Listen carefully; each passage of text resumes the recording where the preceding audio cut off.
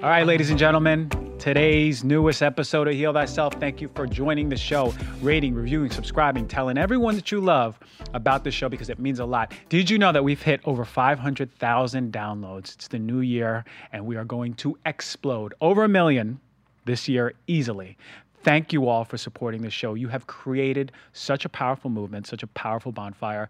And from the deepest part of my heart, deepest part of my soul, I thank you, thank you, thank you. Now, today's show, boy, it's a good one. How many of us don't have allergies? How many of us haven't even experienced allergies? Most people I know have. So we need to get into what they are, what they're all about, how we palliate them, how we handle them, and what is the root cause, of course. Then after that, I have an amazing guest, really good friend of mine, naturopathic doctor up in Portland, and she's going to drop some really awesome knowledge about how we can care for our body. So without further ado, let us get into this beautiful knowledge bomb.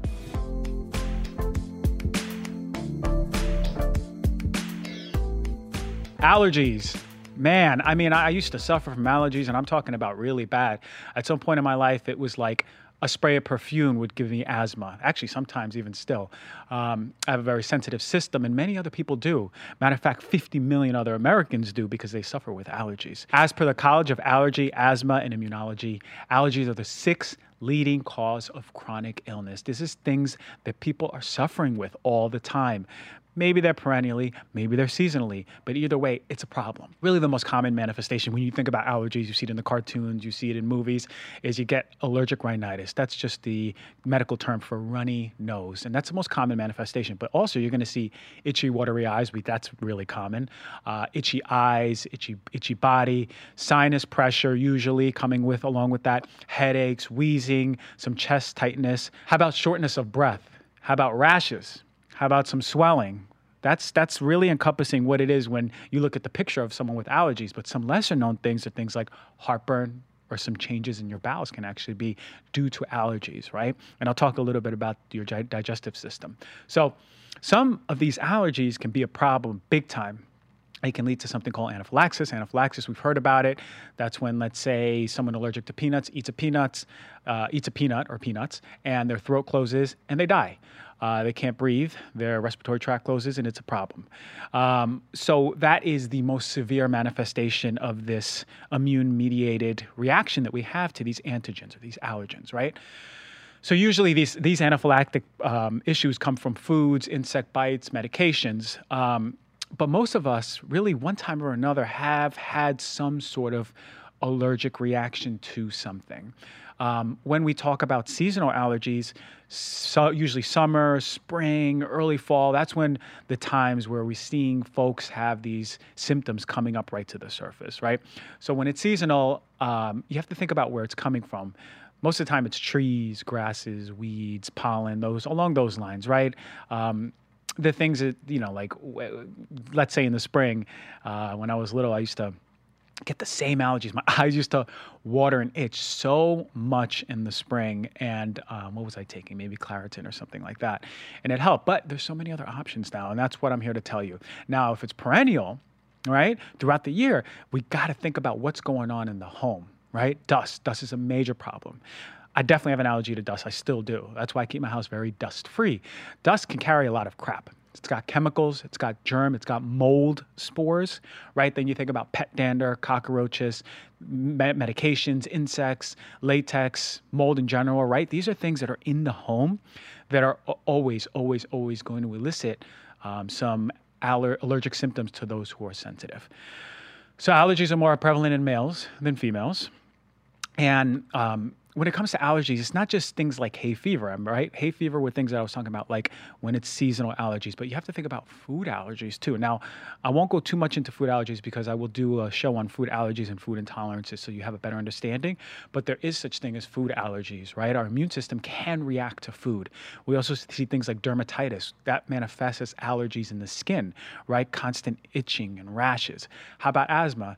That's connected to allergies, sometimes with food, sometimes with things on the outside of the home, things on the inside of the home. Anaphylaxis, I mentioned. It's all in the same bubble of what's happening in the immune system, right? So what's happening is you have this allergen, right? And it's got this substance or structure on it called an antigen. You may have heard that word before, or you may remember it from school. And that's what elicits the immune response. Now, by the immune response, I mean our antibodies, right? We have these things called immunoglobulins, right? And it's particularly the one called IgE. So if you ever hear the word IgE mediated, you know that that's allergies, allergy symptoms, right? And that's involved heavily in the process. So what happens is it binds the allergen, and then it's binding to a mast cell. And that mast cell, this is the problem. The mast cell, once it's bound to it, releases all of these particles, right? It's like unlocking a little bubble, and then that bubble opens up a little pore, and then just shoots out all these little particles. They're called histamine. That's why we have antihistamines, because this histamine, that's the chemical that is causing in our body allergic symptoms: watery eyes, itchy skin, wheezing. All those changes are due to histamine. So the beautiful part about medicine is they've created antihistamines, but the beautiful part about natural medicine is that there's natural antihistamines that are a lot safer for folks too. But then we have things like steroids that really calm down the immune system as a whole, period. And then we have things like adrenaline, right? Like EpiPens, that's when someone's having an anaphylactic reaction. You're giving that adrenaline to open up that respiratory airway so these folks can breathe again. But when you think about allergies, we have to think about, is there a genetic component? Yes, it is strongly tied to the family, but we have to ask, how much of it is pure genetics versus a predisposition? Is it genetics based on something in the home environment that the parents were exposed to before having the child? And now that is dictating the predisposition when the child is born, such that when the kids are born, they're born into a world that has created a compensatory mechanism in the body to protect it from the very allergen that the parents were experiencing. So we have to think about something deeper. Is it epigenetic, or is it pure genetics that's being passed on? So as a big picture, really the question is what's being passed down from the parent, a gene that is being expressed that is giving allergies, or is it a compensation mechanism that is happening in the parents? So we always have to think about those things, right? We can't just take things at face value, because then we would just be, sheep. So how about a child? How about how the child is raised? Well, that's really important when it comes to allergies. There's something called the hygiene hypothesis. You may have heard of it.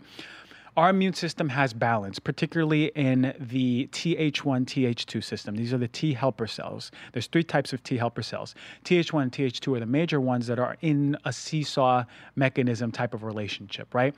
So T helper 1, T helper 2 cells. In this hypothesis, there's a dominant system, right? Usually the Th2 system becomes over dominant based on environmental influences that are pushing it, right? So Th1 is something for more fighting intracellular pathogens like viruses or cancer cells, whereas Th2, well, that's going to be something like an upregulation of our antibodies. Remember I talked about IgE, an upregulation of antibodies in our system, right? So the more things that are outside of the cell, like bacteria, allergens, mycotoxins, parasites, toxins, these are when that system is going to be upregulated. So the belief is this: when a child's immune system is immature and developing, we are pushing that balance of the seesaw more towards Th2 by creating a sanitary environment, right? By a sterile environment, we are pushing that system because our child's immune system is not maturing correctly throughout the exposures that it needs. Now, what do I mean by exposures that it needs? Well, we find that children in larger families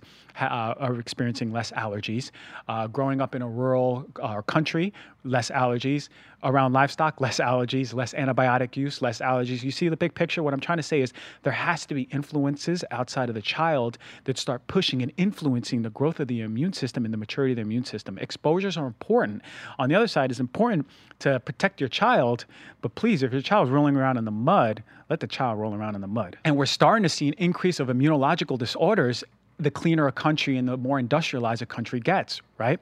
Which is crazy to hear, right? Because we want to think that as we become more advanced as a civilization, so too does our medicine. But this ain't true. It ain't true all the time, right? So we see links in an increased amount of antibiotics also in childhood asthma and allergies. We also want to be very careful about antibacterial cleaning agents, right? Sterile homes, they make me cringe. Please clean your home, keep it clean, dust it, but let your child be exposed to things. The immune system needs it, right? If your baby's rolling around, let your baby roll around. If your child's in the mud, let your child be in the mud. Baby's immune system needs exposure. All right. So we have an obsession with keeping things clean, but make sure that you're understanding that there's a balance, right? You don't want that Th2 system to be overwhelming and imbalanced, so it's so heavy that Th1 isn't even active.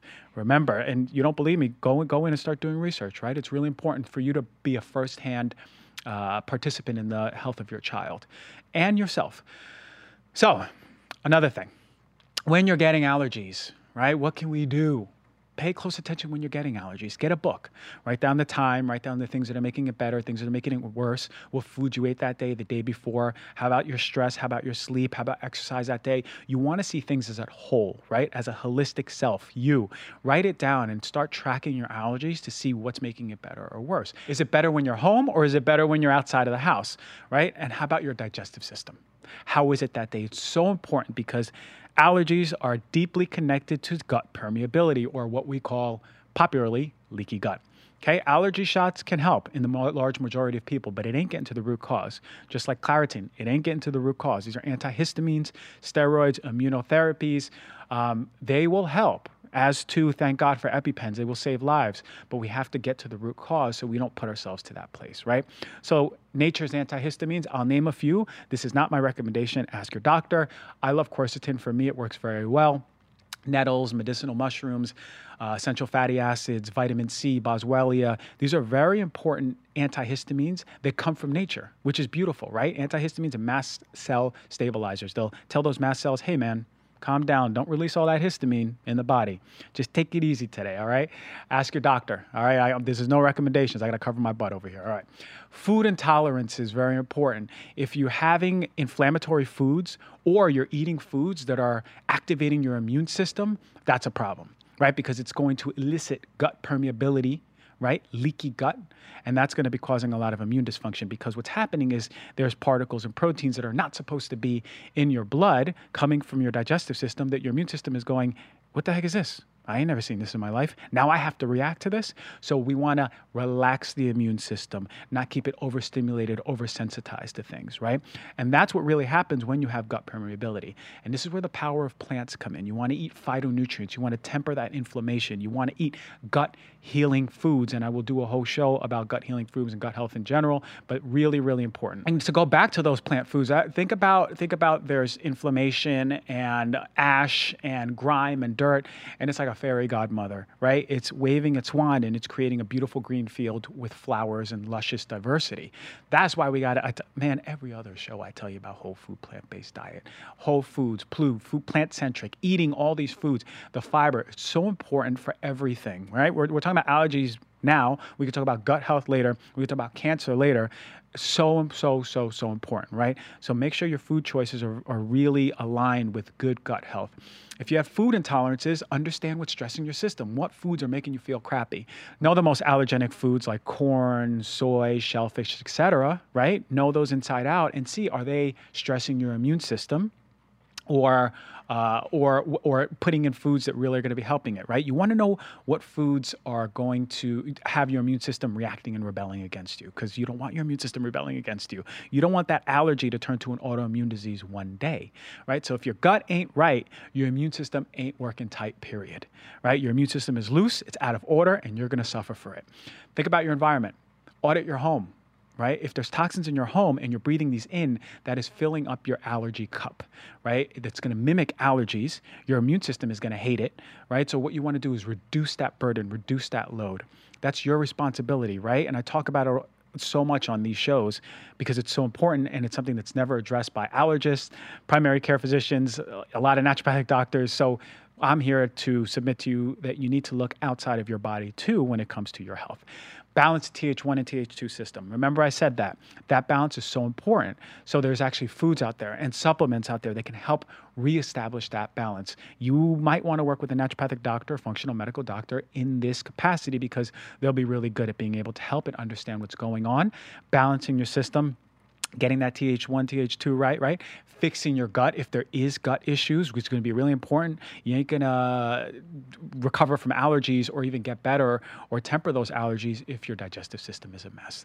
And of course, auditing your home, as I mentioned, those are the pillars to start. right? The pillars to reduce those allergies. Allergies are not forever. I know that. I had the worst allergies. I almost have no allergies. I've reversed allergies in people. Allergies are pretty easy from the get-go. You just have to understand what's going on. So don't walk around with no hope. You got hope. Your allergies can be healed. And that's listen, I'm not guaranteeing from my side, but really take a lot of hope. Find some naturopathic doctor, find some functional medical doctor. Allergies can be a bitch, I promise you. I hate them. I suffered with them, but you know what? I healed from them, and you can too. All right, check it out. Special guest. I have been waiting. She is right there staring at me, so let's get her in here and do this fire show.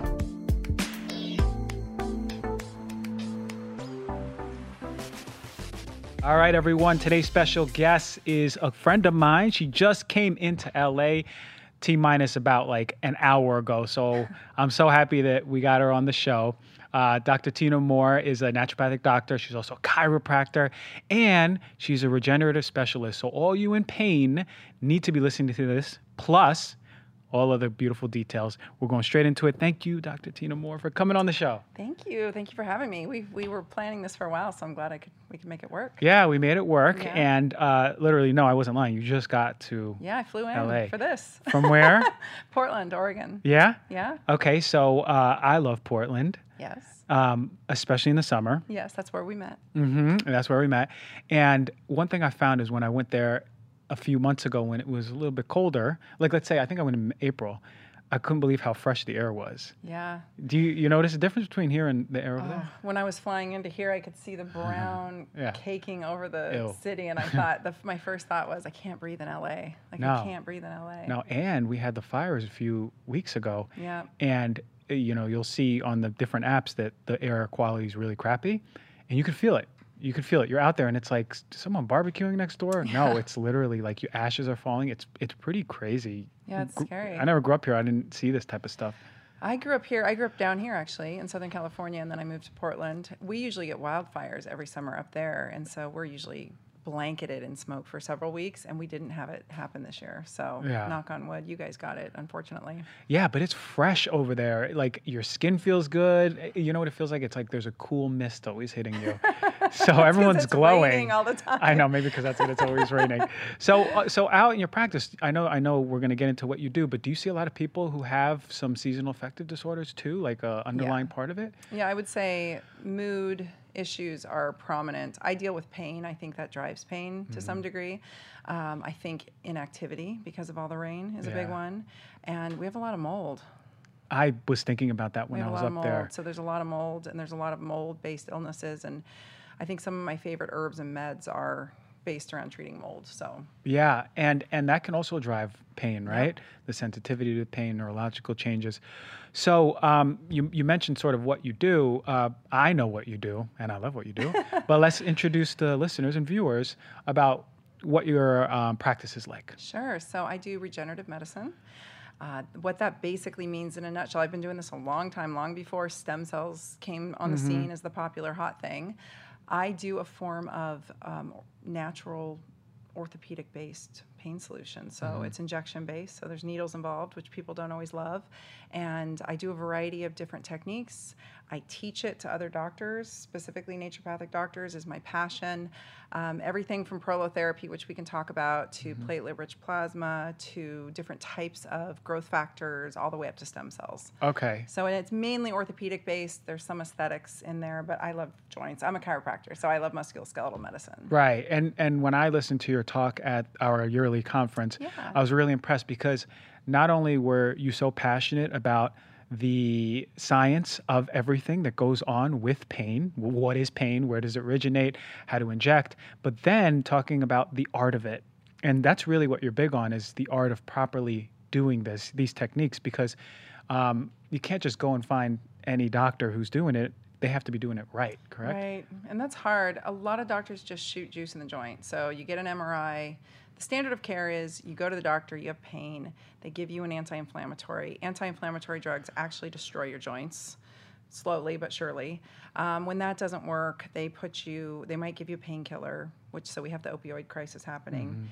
When that doesn't work, they'll give you a cortisone injection, which is actually catabolic. It chews up your tissues. This is like standard of care in medicine in the US and most places.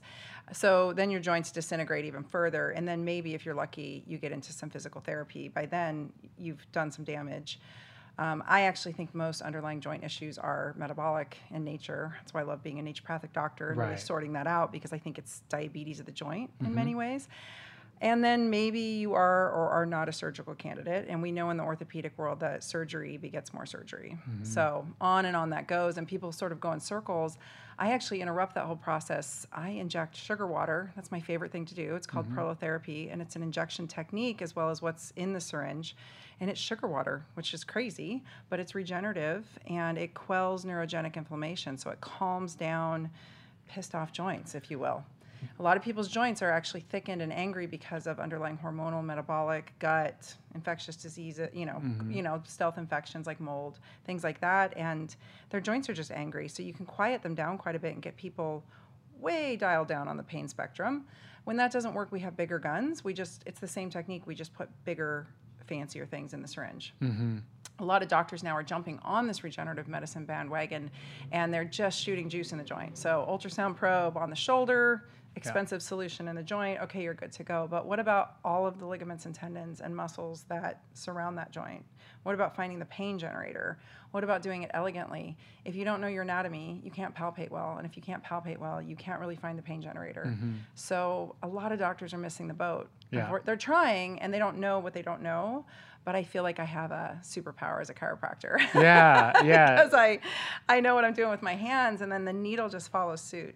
The best of the both worlds, right? Yeah, I like to think. So you mentioned a few things. So if you make the intervention of maybe doing an injectable or just seeing someone, you're saying that in a perfect world, you can prevent the anti-inflammatories, the cortisone shots, correct? Yes, that's the goal. My goal with treating patients always is function before.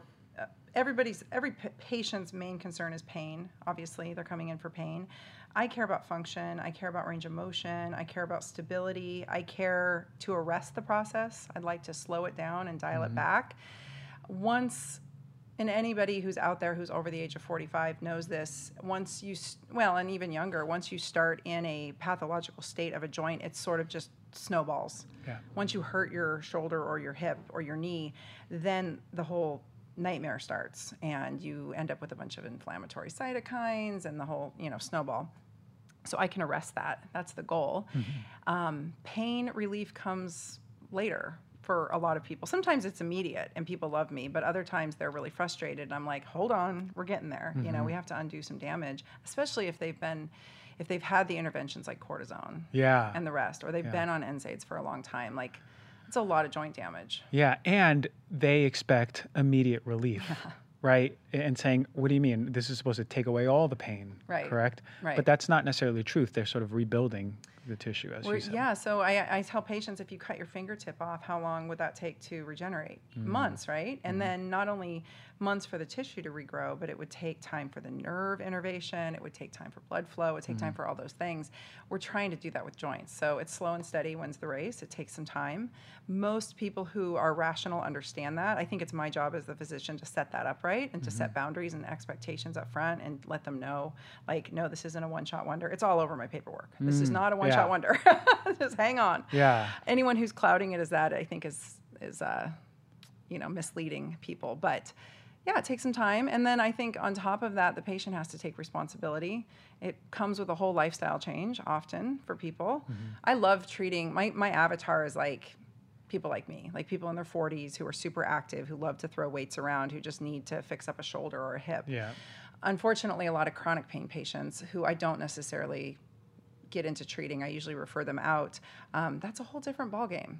A healthy dude who, like the guy we just met, who's hurt his back, weightlifting, very different story than like 50-year-old, morbidly obese, Mountain Dew drinking, inactive person whose joints are melting. It's going to be hard. Very different. I can't help those people. Like, there's no amount of fancy injections. It might turn it down a little bit, but I don't think it justifies the cost.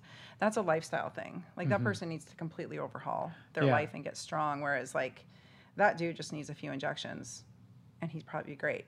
So And the fascinating thing is you called it diabetes of the joints. yeah, So what did you mean by that for people who don't know what that means?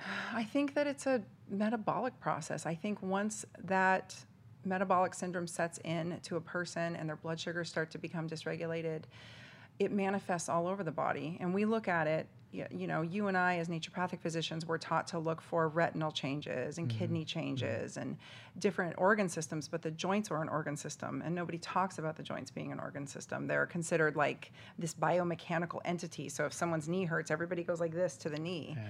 Nobody looks at the rest of the person. Now, if someone walks in and both knees hurt, or both hips hurt, or both wrists hurt, that is a red flag that some systemic entity is driving it. It's probably coming from the gut. There's probably some kind of enteric pathogen or gut-derived pathogen going on, and it's usually coupled with hormonal dysregulation. The immune system is now involved, so now we've got an immune-regulated issue, and people say, well, I got tested for rheumatoid arthritis. I got tested for an immune issue. I'm not talking about that. I'm talking about the immune system is revved up and it's going, and there is often an autoimmune component that gets flared, and I suppose that all depends on someone's genetic propensity. There's always the gut is involved, and then there's chronic deconditioning. People aren't strong anymore. People's joints are melting off their body. I liken it to a crock pot. Did I say this in that talk? Yes, and that's what I was getting at. Tell me about the crock pot, please. So this came out with my dad. My dad pretty much lives in his lazy boy, and I was trying to explain to him, I'm like, okay, Dad, the more weight you gain, we know that fat cells secrete cytokines, inflammatory molecules, right? So your fat is a little depot of inflammation. So especially that abdominal fat, especially that visceral fat. So the more fat that somebody accumulates, they're walking around sort of in a toxic suit, if you will, of inflammation. What happens when you put a gristly chuck roast in a slow cooker? You turn it on slow and low, and you cook it for a long time, and eventually all that tissue breaks down, the collagen breaks down, and everything melts, and now you have delicious soft well, you don't eat this, but no, but my roommate does, so we have a crock pot, and I've walked past it, so I know what you're saying.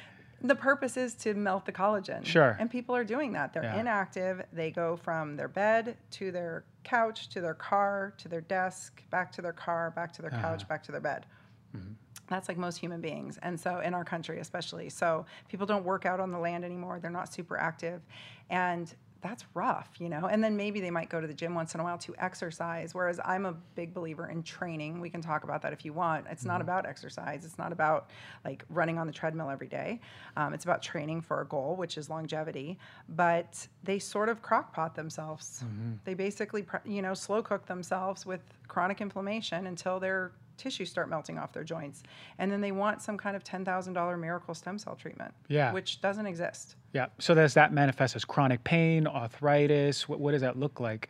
Both. And interestingly, where your ligaments and tendons insert into your bones is called the enthesis, and it's not a distinct this tissue turns into this tissue. It's like it turns into it slowly. So the cell types just slowly change, and right there is highly innervated. So anywhere ligament or tendon attached to bone is highly, highly innervated. So people go in with chronic knee issues and they get a cortisone injection at the orthopedist's office, and the pain generator has not been addressed. Maybe the cartilage is breaking down because the joint has become unstable because of this slow cooking process and this deconditioning. But all those ligaments and tendons, if I were to palpate them, they hurt really badly. And so that's the enthesis point. That's where we have to inject. Yeah, I remember you showed, I think it was a microscope, electron microscope, maybe photo and we saw that, and I was like, whoa, that's really amazing. Yeah. But there's the art, right? Like feeling, palpating, understanding where it is, and then hitting that. Is that where the pain generator is? Where in that highly innervated area? Yeah. If I can palpate it, I can inject it, and I probably can get it to go away. If I can't find it with my fingers, it's probably coming from somewhere else. It's probably some kind of systemic. So like chronic hypothyroidism, for instance, causes your joints to melt. Nobody ever talks about that. No. Actually, hypothyroidism causes, I have a whole talk about this, hypothyroidism causes a ton of musculoskeletal pain. Somewhere around I think 75 to 80% of people who have hypothyroidism have some kind of chronic musculoskeletal pain. But nobody ever puts two and two together, except my little Cairo ND brain always has been. People joke, like, Tina thinks everyone has hypothyroidism. I'm like, if they're over 40, they probably do. Yeah, a lot of people do. And then thinking about like all the environmental stuff that's really hitting the thyroid too. Yeah. And then the crappy food, that's its own soup. And then the that's cooking. autoimmune component of it, Yeah. it's a mess, right? And then low testosterone as people age, your joints will start to melt. You know, I mean, there's so many reasons why. And when I say melt, I don't mean like overnight melting, but there's this slow degradation of the joint and the soft tissues. And then somebody goes to like reach for a basket or, you know, on the top shelf, or they like move off a curb weird, the hip or the shoulder does something, and now the whole thing goes. Yeah. And on and so forth. Yeah, that's amazing to hear. Throughout this show, I've actually was blessed enough to get a lot of people in movement and exercise posture, just all different types of people who are really solidifying the importance of what you're saying: training, movement, joints, muscle tone, visceral fat. This is a theme that's been coming actually more than a lot of the themes that we're putting out there. Oh, that's awesome. Which is really good to hear for not only me, but everyone else. I mean, after I had enough people tell me, I got a trainer. I saw that. And he's beating me up. I saw it. But I'm I was feeling like, strong. Yeah, he's training. 100%. Because I said, you know what? It's something that should be priority number one. And the power of exercise in general is amazing as a preventative for different types of cancer and whatnot. Yep. But when you say training, you're saying for like longevity, for a goal, right? Like I want to be healthy as I get older. Is that what you're getting at? I have three main goals when I train. I want to amass as much muscle as I can. Okay. Like safely for my frame, because muscle is medicine. Muscle has its own. I don't know. I have an article called Muscle is Medicine, and I go into it. It's also in my book. I have a whole chapter on it. What's the name of your book? Pain Free and Strong. Okay. It's free Okay. on my website. If anyone wants to check it out, there's one whole chapter on muscle, and it's well referenced with all the scientific literature. Muscle itself acts as its own organ system. It secretes, get this, so interleukin-6 is a cytokine that we know to be pro-inflammatory and damaging and all the issues. When muscle secretes interleukin-6, it's a myokine and it's anti-inflammatory. So muscle is literally a depot of anti-inflammation. It does a host of other things. It mitigates our immune system. It's a wonderful, wonderful organ system. Hormones, right? It's the only way to make more mitochondria. We can try to like regenerate the mitochondria we have, and I know that's a hot topic right now. It's funny, you'll laugh. When I was in college, I wrote a paper about mitochondria because I wigged out because they're bacteria, and I was like, oh my God, this is amazing.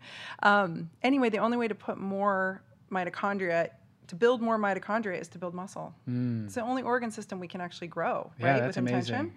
My other goal is to really keep my central nervous system in check, and that is critical. What I mean by that is it's controlled movement. So I'm not just haphazardly out there swinging kettlebells around. Like, I follow a program and a system with a really high-level coach, and it's about to me, it's about hormesis. You probably talk about that on this show, which is, hormesis is like, strategic stress is the way I look at it. It's small increments of stress that helps the body. It slams the body into going, and then you rest and you feed the body or the organism, and it will regenerate. And so it's kind of like a plant. If you ignore a plant long enough and then you water it, it'll, right? Yeah. You've probably done that. Yeah. You come home from a trip and your I plant's have. wilted I and you know. water it. That's hormesis, right? So small incremental strategic stress is great, and that's what strength training does. I'm really interested in mitigating my immune system, and there's a myriad of reasons why exercise and muscle do that.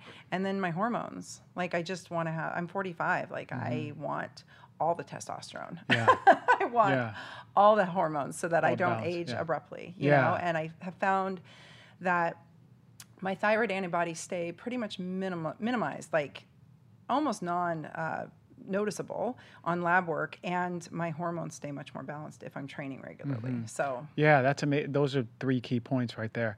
I'm so fascinated with the whole muscle part, what you mentioned. Do you know Dr. Gabrielle Lyon? yeah. So she's going to be on the show. Oh, awesome. I'm going to the East Coast, and we're doing a few shows. Good. So she's coming on. She's the expert. Yeah, so I'm excited to have her talk about all that. But I am fascinated by that, which is why I got a trainer. I'm putting on some more, you know, that's good. because I see the value in that a lot more now. So when these folks are implementing a training regimen, building up muscle, they're reversing this whole process, what you're saying, of the joints melting out, right? Right. I Or, think so. I mean, that's the goal. If your ligaments are stabilizers and your muscles are movers, and most people don't have enough muscle on their body to really keep their joints intact, and so their ligaments go on to hyperstretch. And ligaments, much like rubber bands, if they're on slack for too long or on stretch for too long, they will eventually sort of stay there. They'll It's called hysteresis. They'll eventually stay stretched out, and then they pull on the ends of bones, and that hurts really bad. We have to build muscle to protect that joint. What happens is the muscles aren't there, the ligaments stretch out, and now the ligaments are no longer being used as stabilizers, the muscles are. So any of us with chronic muscle tension, we get it massaged out, we get acupuncture, we get whatever, Rolfing, Graston, all the techniques. If that muscle continues to clamp down, it's because the underlying joint structures adjacent to it are unstable. I see what you mean. So that's where prolotherapy comes in. So unfortunately, people are walking around having their muscles acting as stabilizers. And when Doing the ligaments job. Yep. Okay. And when we do manual therapies to them to relax the muscles, that's all fine and good. But if you walk outside after your massage and a few hours later everything's tight again, Yeah. Unfortunately, those therapies are just decompensating a compensation pattern. And those muscles are actually clamping down because they're trying to hold the body together. That's amazing, because I've always wondered why when I get a massage, I leave, maybe at the end of the day, I'm back to being tight in different parts of my body. Yeah. Which makes more sense. That's really great. That's interesting stuff. But okay, so you mentioned prolotherapy. It's sugar Sugar. and water. Yeah. Why would someone put sugar in their water and body? So dextrose is interesting. One theory is that we're causing a hyperosmotic effect. So we're using different concentrations of dextrose that we can dial up or down. And at higher concentrations, you're creating an osmotic effect, meaning you're putting something noxious into the body and it's at a high concentration. So the body responds by rushing in, and it also creates some inflammation. The body responds by rushing in and creating sort of a secondary inflammatory healing response. It's like a modulated healing response. Ligaments and tendons have really poor blood supply. So we've all probably sprained an ankle. Yeah. And you're a tall dude. You probably played basketball and came down on your ankle. I sure did. Yeah. Many times. So that ankle sprain doesn't like to heal very quickly, right? And on the second or third one, that ankle starts to get kind of floppy. That's because those structures have poor blood supply. And so we go in there. I go in there. The needle itself counts. So actually peppering the ligament and tendon with the needle to creating little micro traumas so that it bleeds is one way. That's one mechanism that it works. Secondly, I'm injecting the hyperosmotic solution in there. And then thirdly, dextrose quells neurogenic inflammation. So nerves, the simplest way to explain it is nerves have nerves, and those nerves get angry. And we can actually calm everything down and have a really awesome pain relieving effect on top of it. So not only do we get regeneration, we get tightening of that slack, so things stabilize more, and then we get awesome pain relief. So it's great. And I can dial up or down that dextrose to meet whatever need I have in front of me on that patient on that day. If that's not strong enough, I have more potent things I can put in my syringe. Okay, that's amazing. So that's sort of like a little hormetic effect in itself. Exactly. In the area, right? That's exactly what it is. Sort of working with nature rather than going against it with anti-inflammatories or painkillers. So what does a cortisone shot do then? Cortisone is catabolic. So testosterone, for instance, is anabolic, meaning it helps you generate tissues. Cortisone is catabolic. So I think of cats. It chews up tissues. And so chronic stress will lead to catabolism of your soft tissues, which sucks. So people who are chronically cranking out cortisol and stressed out all the time, those hormones will turn into intermediates, and they will slowly but surely lead to some ligamentous laxity. Vegetarians and vegans who don't eat well, who don't do good. I know a lot of those. They are super loosey-goosey. Like I can literally put them on the chiropractic table and twist them all day, and I can't get them to lock out because there's no integrity in their tissues. That's when they're just sort of like doing it mamsy-pamsy. Or maybe it's not right for them. I mean, everybody needs to dial in their individual diet plan.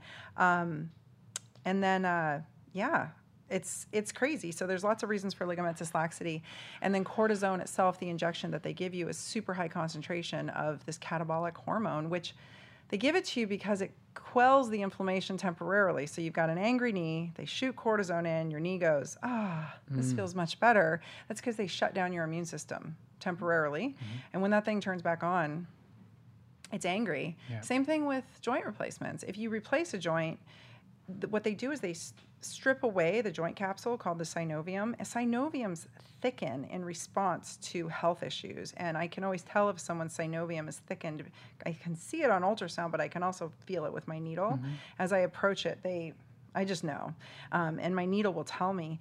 When you replace a joint and you strip away the synovium, you temporarily get a lot of pain relief, but that synovium will grow back over that artificial joint. And that's why sometimes you'll hear, and often you'll hear about people who've had joint replacements and now they're back in pain. Yeah. The underlying issue was not addressed, which is the person probably has chronic inflammation and hormonal issues.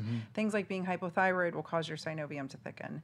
Things like your estrogen and testosterone and progesterone being out of balance will cause your synovium to thicken. So, and if you read the literature, synovial thickening is kind of the beginning of the shitstorm.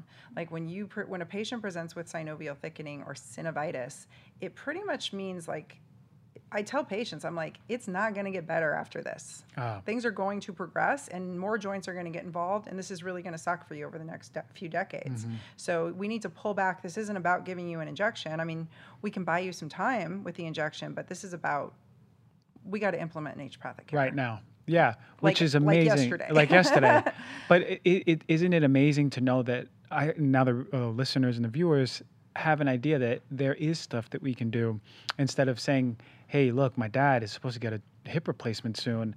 Well, you just said that it can get worse at some point later in the future, and to really address the underlying issues as to why. Like you said, blood sugar, hormones, thyroid. Another huge one is IBD, inflammatory bowel disease, and celiac. Huge. Like, I'll share my personal story. I was super lean, super strong in my late 30s, early 40s. I was probably at like the peak of my health ever. And I'd always been a really sick kid. So I'd like done the rebuild. I'd rebuilt myself. And all of a sudden I just kept trying to PR my deadlifts. It was stupid. I mean, that's a pathology in itself, right? You start chasing weight because you're like, I don't want to deal with the stress in my life. I'm just going to lift more weights. And I was PRing my deadlift too often, and I tore the labrum in my hip, and my hip just down it went. And I was probably 1.5 years in of chronic pain in my hip before I would even admit it, because I knew even if I received, even knowing what I know, the injections I supply people, you have to take time off. And I didn't want to take any time off. My life was too stressful, and that was like my antidepressant. And so I wouldn't stop. And so finally, when I finally did go to treat my hip, I was in such an inflamed state that I ended up giving myself frozen hip. You've heard of frozen shoulder? Yeah. Who does frozen shoulder happen to? Do you remember? No, I don't. Middle-aged women. Oh, okay. Frozen shoulder. Why is it? It's a hormonal issue. It's a blood sugar and hormonal issue every single time. Yes, there's a biomechanical trauma. Like I said, there's a trigger, but it's always a hormonal middle-aged woman thing. So I gave myself frozen hip with PRP because PRP is really inflammatory. You can actually make things worse with some of these big guns like stem cells and PRP if the patient's not in a good place overall. Gave myself frozen hip. I had to unwind that with dextrose prolotherapy, sugar water. It's a long story. Finally got that hip dialed in, realized my thyroid had been tanking out because the formulation I was on had changed, and I was no longer getting the piggies I was getting my desiccated thyroid from was coming from a different country. Got that figured out, got my hip taken care of. Still hadn't put 2 and 2 together the whole time I'm eating gluten, which I had been off of gluten for a decade. I don't know why I was back on it, but there I was eating gluten, kind of messing around, maybe drinking too often, like just not taking really great care of myself, not meditating, not mitigating my stress. And then just when this hip got handled and I finally got it dialed in, my other hip started. And then what did I say about bilateral? The minute something's bilateral, I was like, oh man. And I finally figured it out. I removed gluten from my diet and optimized my testosterone, and like, everything was fixed. And I'm so mad at myself that I did this to myself in many ways. Yeah. But you also helped heal it and reverse it too, right? Like and now you're able to help other people in these similar situations. But you bring up a really good point. It's like, the food can be just driving it, especially if you don't have to be diagnosed with inflammatory bowel disease. No. But you literally can be reacting to food over and over and over, and it can drive these things. Yep. I love that you're bringing up, like, you're making joints cool and sexy here. Because, like, I've never been so into joints in my life. I know. Most of the time you learn it and you forget it. You're like, orthopedic For sure. class. Yeah. Next. But that's how it's taught everywhere. But like 1 in 5 patients will present to any doctor's office with joint pain. So it's a It's the lightning rod. It's a lightning rod. It starts 20 years before the patient presents to our office with the diabetes. Yeah. Like they'll start complaining about chronic SI pain. If a young woman starts complaining about chronic sacroiliac pain, she probably is dealing with some kind of inflammatory bowel disease somewhere down the line. She's probably dealing with some kind of celiac or gluten intolerance. It doesn't have to be full-blown celiac, but like these are just Behringers of bad news. The joints tell the joint you. canaries. They That's are. what we'll call them. Wow. The importance of joints. So pay attention, viewers, listeners, to your joints. It's so important. Yeah. You mentioned also PRP. Yeah. And I know a lot of people want to know what the therapy is. So maybe we could just touch on that. Sure. I love PRP. Okay. I'll inject PRP anywhere. I was doing PRP into places that they now have names for that I was just anywhere a patient would let me. Yeah. So platelet-rich plasma is the patient's own blood. You draw their blood. You concentrate out their platelets. Platelets have 20-some known growth factors. They all do different things. And I will just preface this. This is only as good as the patient's blood. You take a hot mess of a patient that's super inflamed and you spin down and concentrate their hot mess of blood and you shoot it into their hot mess of an inflamed joint. Yeah. And it does not go And well. it's going to be a hot mess. And most doctors do not consider this. And I have been like preaching this from the mountain, from my own profession, getting slack over the years. And I'm like, I don't care what you guys say. And now it's actually getting talked about. But where the cells come from matters. So you really have to have an optimized patient with good PRP. When I froze my hip up, I had just come from a conference where I hadn't been sleeping. I'd been eating gluten and I'd been drinking whiskey every night with the boys. It was an orthopedic conference. It's all guys. And lo and behold, my hip went because my PRP was so inflammatory. Yeah. It was very pro-inflammatory. So that matters. But it's like prolotherapy on crack. It's supercharged. And so we use it in regions where we really want a huge impact. I always prefer to do prolotherapy first because I want to prime and calm the joint. Like I said, it calms neurogenic inflammation, the dextrose, the sugar water. It gets the stem cells in the region riled up and it primes it. So when I come back with something bigger and sexier, like PRP or stem cells, which is also a lot more expensive, not only will it be less painful, but it will be a lot more potent. Sure. And I've calmed the region down. In orthopedics, in musculoskeletal medicine, we want to centralize the pain, meaning a patient comes in and like all of this hurts. Yeah. We want to get it down to a much more regulated region, and then I can come back in with my platelet-rich plasma and be more potent and specific. So it would be better to do it then stepwise, right? Getting the Prolo and then doing the PRP rather than just going straight to do. Because there's people who've asked me about PRP, and I'm like, yeah, I mean, like you have to talk to your doctor about what works best, but I think that's a good idea. And the way you put it is calming it down, like stop the fire first, Right. and then start rebuilding. And you know, Right. because that's And what platelets do, right? The Prolo might work. The sugar water It might work in itself. And it might take away, because we don't know. I know generally looking at a patient, but their pain might be coming from neurogenic inflammation. The joint just might be angry, and the dextrose might do the job, and that's it. But other times we need something bigger. Like if you have a labral tear, or if you have a really bad injury, or you have really bad arthritis, you might need something bigger. And then that grows up, and then we have stem cells, which are the only time you're getting stem cells for real. If you go to the doctor and get, for everyone listening, the only time they're really stem cells is if they actually pulled your fat or your bone marrow out of your body first.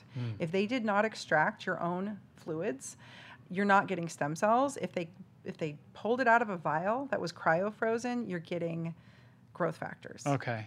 The process of taking umbilical tissue or amniotic tissue or all the other things that they're putting into vials these days and calling stem cells, they have to be purified and cryo-frozen, and the FDA would never allow live cells in a vial. I mean, come on, that's like, when people say, oh yeah, I got stem cells, I'm like, you got a vial of something. It reminds me of those little turtles that they put in the keychains in China. Yeah. As like, Oh, you know, like, come on, live yeah. things don't live for very long in a bottle. I know, yeah. So they're not stem cells. And I'm sorry for see. anyone who has received that, who thought they were getting stem cells. You were lied to.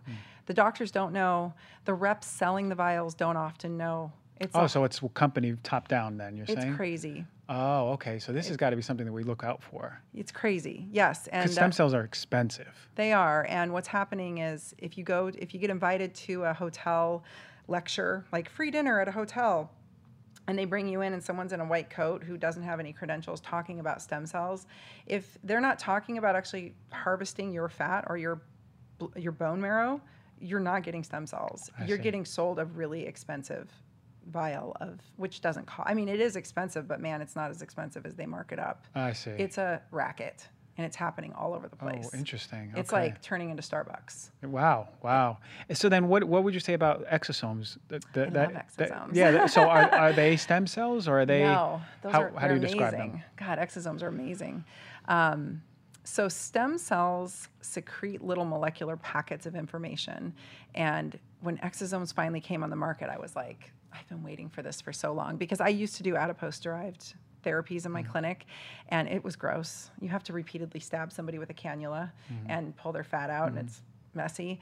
If their fat's inflamed, which a lot of people's fat is inflamed, it would just, again, make a bigger mess out of the joint. So that wasn't fun. Bone marrow, we can't do legally in Oregon.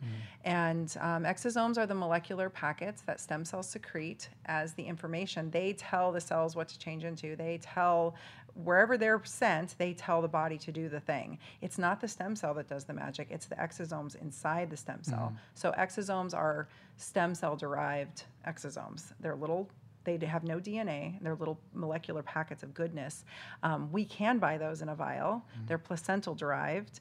And there are some companies doing cadaver derived and using old exosomes, basically. If it's coming from the blood or from bone marrow, it's old, because that's not super young tissue, right? So they use the company I use uses placental derived, and we can mix that with platelet-rich plasma and inject that in, and it's akin to doing a stem cell therapy, in my opinion, just from what I've seen clinically. I don't have any studies to compare and contrast. I have done tens of thousands of procedures, and I can tell you that they work pretty darn well. That's great. And we can do them intravenously. They cross the blood-brain barrier. So I have helped people who've had traumatic brain injury. I've helped, I just pulled a Crohn's patient out of a terrible Crohn's flare. I mean, she was dying, and this was a family member. I don't offer the IVs to my patients. Yeah. I just offer it to like people I'm close to. Yeah. But because, we don't know. And they are pro-grow. So meaning, would they help a cancer tumor grow? I don't know. That's what my next question was, I don't know. do we have to worry about things like that? I don't know. I don't know. For the people I've used it with, it was like, I helped a young person who had accidentally overdosed on street-derived fentanyl and benzos, and the brain was not functioning so well. Right. So it was like, well, what is that going to lead to? Is that going to lead to like a glioblastoma later on because of all the chronic brain inflammation and like glial cell activation? Or you do this. Or we do this, and it's like 6 1/2 dozen of the other, And so, and who knows? I mean, we don't have any long-term studies on stem cells even, the way they're being used. Yeah. So. Yeah. Wow, interesting stuff for sure. I love talking about all of this. So, all right, you talked a lot about chronic pain. Let's say someone was, I don't know, running on the track, and then they really hurt themselves. They're like, oh man, my knee I dinged my knee, and now I'm limping. I can't put weight on it. Is there something that do you recommend people not doing something immediately or doing something immediately? How do we treat this before we go out and see a doctor? Like, what are the steps we can take? Because that's really actionable stuff. Yeah, so that's a great question. So what do most people do when they hurt themselves? Ice it. Yeah, and take NSAIDs, right? NSAIDs, yeah. So this is a little science here. The inflammatory cascade is the first part of the wound healing cascade. And so each part of the wound healing cascade ultimately leads to collagen deposition. It takes about 300 days for really good collagen to synthesize, lay itself down. Collagen is supposed to lay down linearly. Tendons and ligaments are linear patterns of collagen bundles. When collagen first lays down, it lays down all haphazardly like a mishmash. And this is another reason I love strength training. Through training and movement that's strategic, it will line itself up along lines of tension. So we have to put those lines of tension on there for your collagen to actually become strong and stable. Each part of the wound healing cascade is dependent on the last to go to fruition. So the first portion, the first 10 to 14 days, which is the inflammatory cascade, is the most critical. If we cut that off and we shut it down, none of this happens and you shoot yourself in the foot. With the NSAIDs? Yes. Okay. So if you ice it and you put NSAIDs in your body, you literally shut down the first part of that wound healing cascade, the most critical part. So I actually tell people to move it, heat it, and suck it up.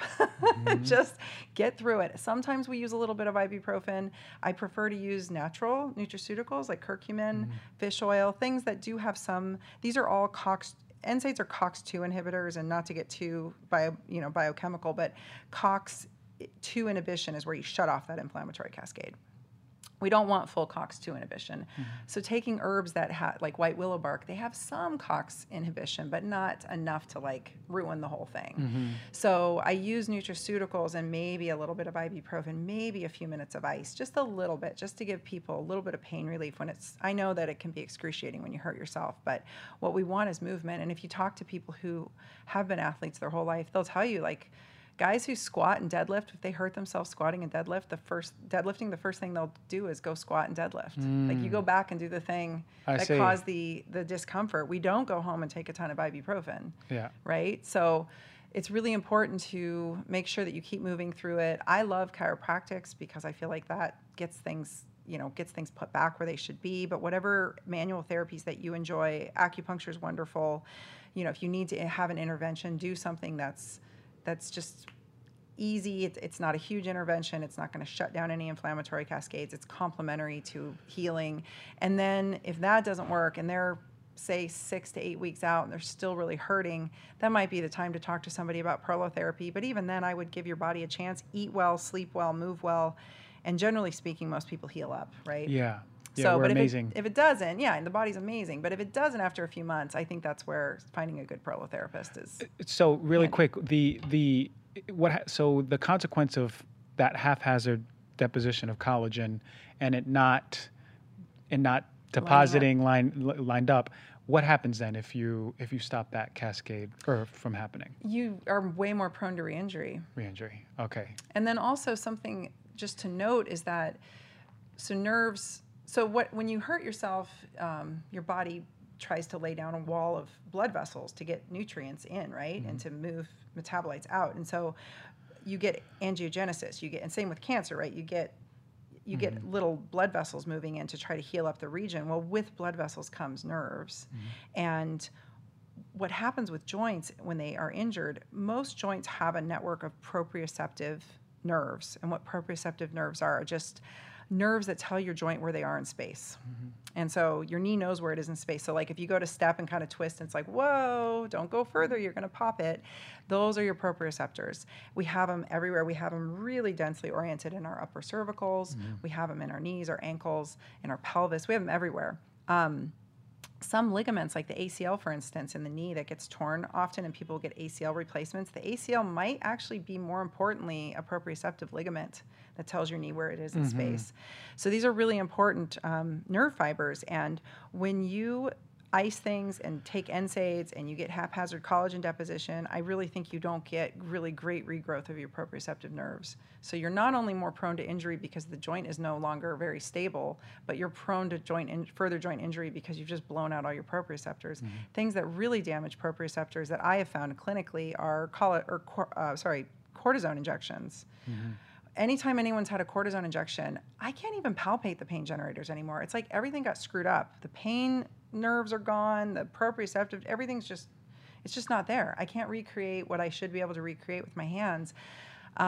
Radial ablation, which is a common procedure in the spine, which is actually where they put radio waves in to ablate your nerves.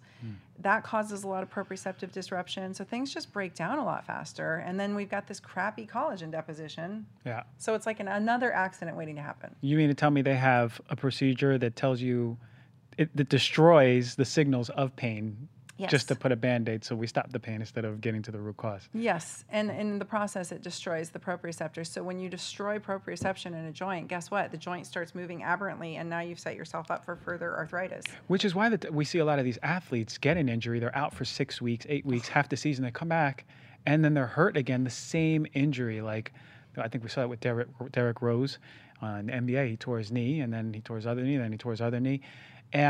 Or the same knee, and that we see that. It must have been a proprioception thing. Oh yeah, it always is. Maybe I can do this, and I watch it like on Sports Center. I watch the banner going across the top of like all the injuries, and I was like, if I could just.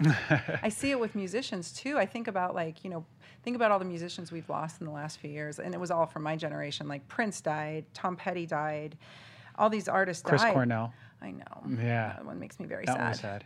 But if you think about the root cause, so why did Prince die? He was Michael Jackson, they were all taking painkillers. Tom Yeah. Petty they all died from overdoses, accidental overdoses. They That's were all in crazy. pain. Oh my God. They were all in pain, and most of them had hip pain, which, having just gone through it, this is super interesting, and I don't mean to nerd out, but the head of your femur has pain nerves and it has proprioceptive nerves in the cartilage, and when the joint starts becoming pathologic and degenerating, the proprioceptive nerves move out of the way and the pain nerves start to centralize wherever there's forces of pressure. So now a painful hip just became a lot more painful and a lot more unstable. So it doesn't know where it is in space, and now it hurts really, really bad. And having lived through it, it feels like you're walking around on the tip of a broomstick. I mean, it's horrible. And that's one of the things I think dextrose, and I don't have any studies to prove this, but what I've seen clinically is like that dextrose helps dissipate that and slow that down so that the patient can actually feel their hip. And then when you have joint issues inside a joint, we call it internal joint derangement, all the muscles around that region will neurologically shut down. So now it'll start to move really aberrantly. So when people squat, they'll like, or they go to move their shoulder and all the muscles. And so they'll get a bunch of PT to try to make the muscles move more efficiently together. But if the labrum's torn or the cartilage is disintegrating, it neurologically will shut down to protect itself. So it just begets more arthritis, right? So I really think like the 1-2 punch of like treat it with the regenerative injections, then go get the PT. That's a really potent recipe for success. You need both. Oh, unbelievable. This is great information. We haven't had a podcast like this or a show like this. So thank you for coming on. Before you go, how do people find you? You have a show yourself, right? Yes, I have. It's called Pain Free Strong Radio. So you can find me at painfreestrongradio.com, and you need to come on there. And so I talk about all this stuff in depth, and I've had Carrie Jones and a bunch of great guests on there. I talked about a lot of these issues in separate episodes that I did myself. And then I have a book by the same title that you can find at drtina.com, and you can find me on Instagram at drtina. There's no excuse. We can find you everywhere. You give us all the information we ever needed. And then you're working in Portland. If anyone in the area wants to see you or come out to see you, you're still taking patients, or? No, I closed my practice. Oh, you close it. Now you're just teaching people and other doctors how to do other doctors how to do this. I closed my practice about a year ago. I kept a few patients to keep my skills sharp. But you have a great network. So either way, if you can give recommendations to people all across the country, I know you do that. I have a great cheat sheet for them where they can get their questions answered. So. Okay. Well, thank you for coming on. Yeah, thank you. Spreading this knowledge. This is amazing stuff, and I really appreciate you. Thank you so much. I appreciate you too. All right.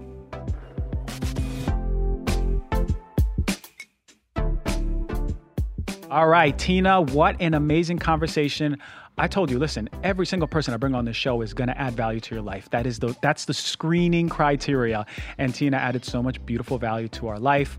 Look, now we understand better about our body, better about our joints, better about our muscles. This is a theme that's going on in a lot of these podcasts. So get out there, start working out and taking care of yourself. Thank you for supporting the show. I love you all. I can't wait to do this next week. I can't wait to bring some good, fire, hot information. I love you all. Thank you. Have a great week.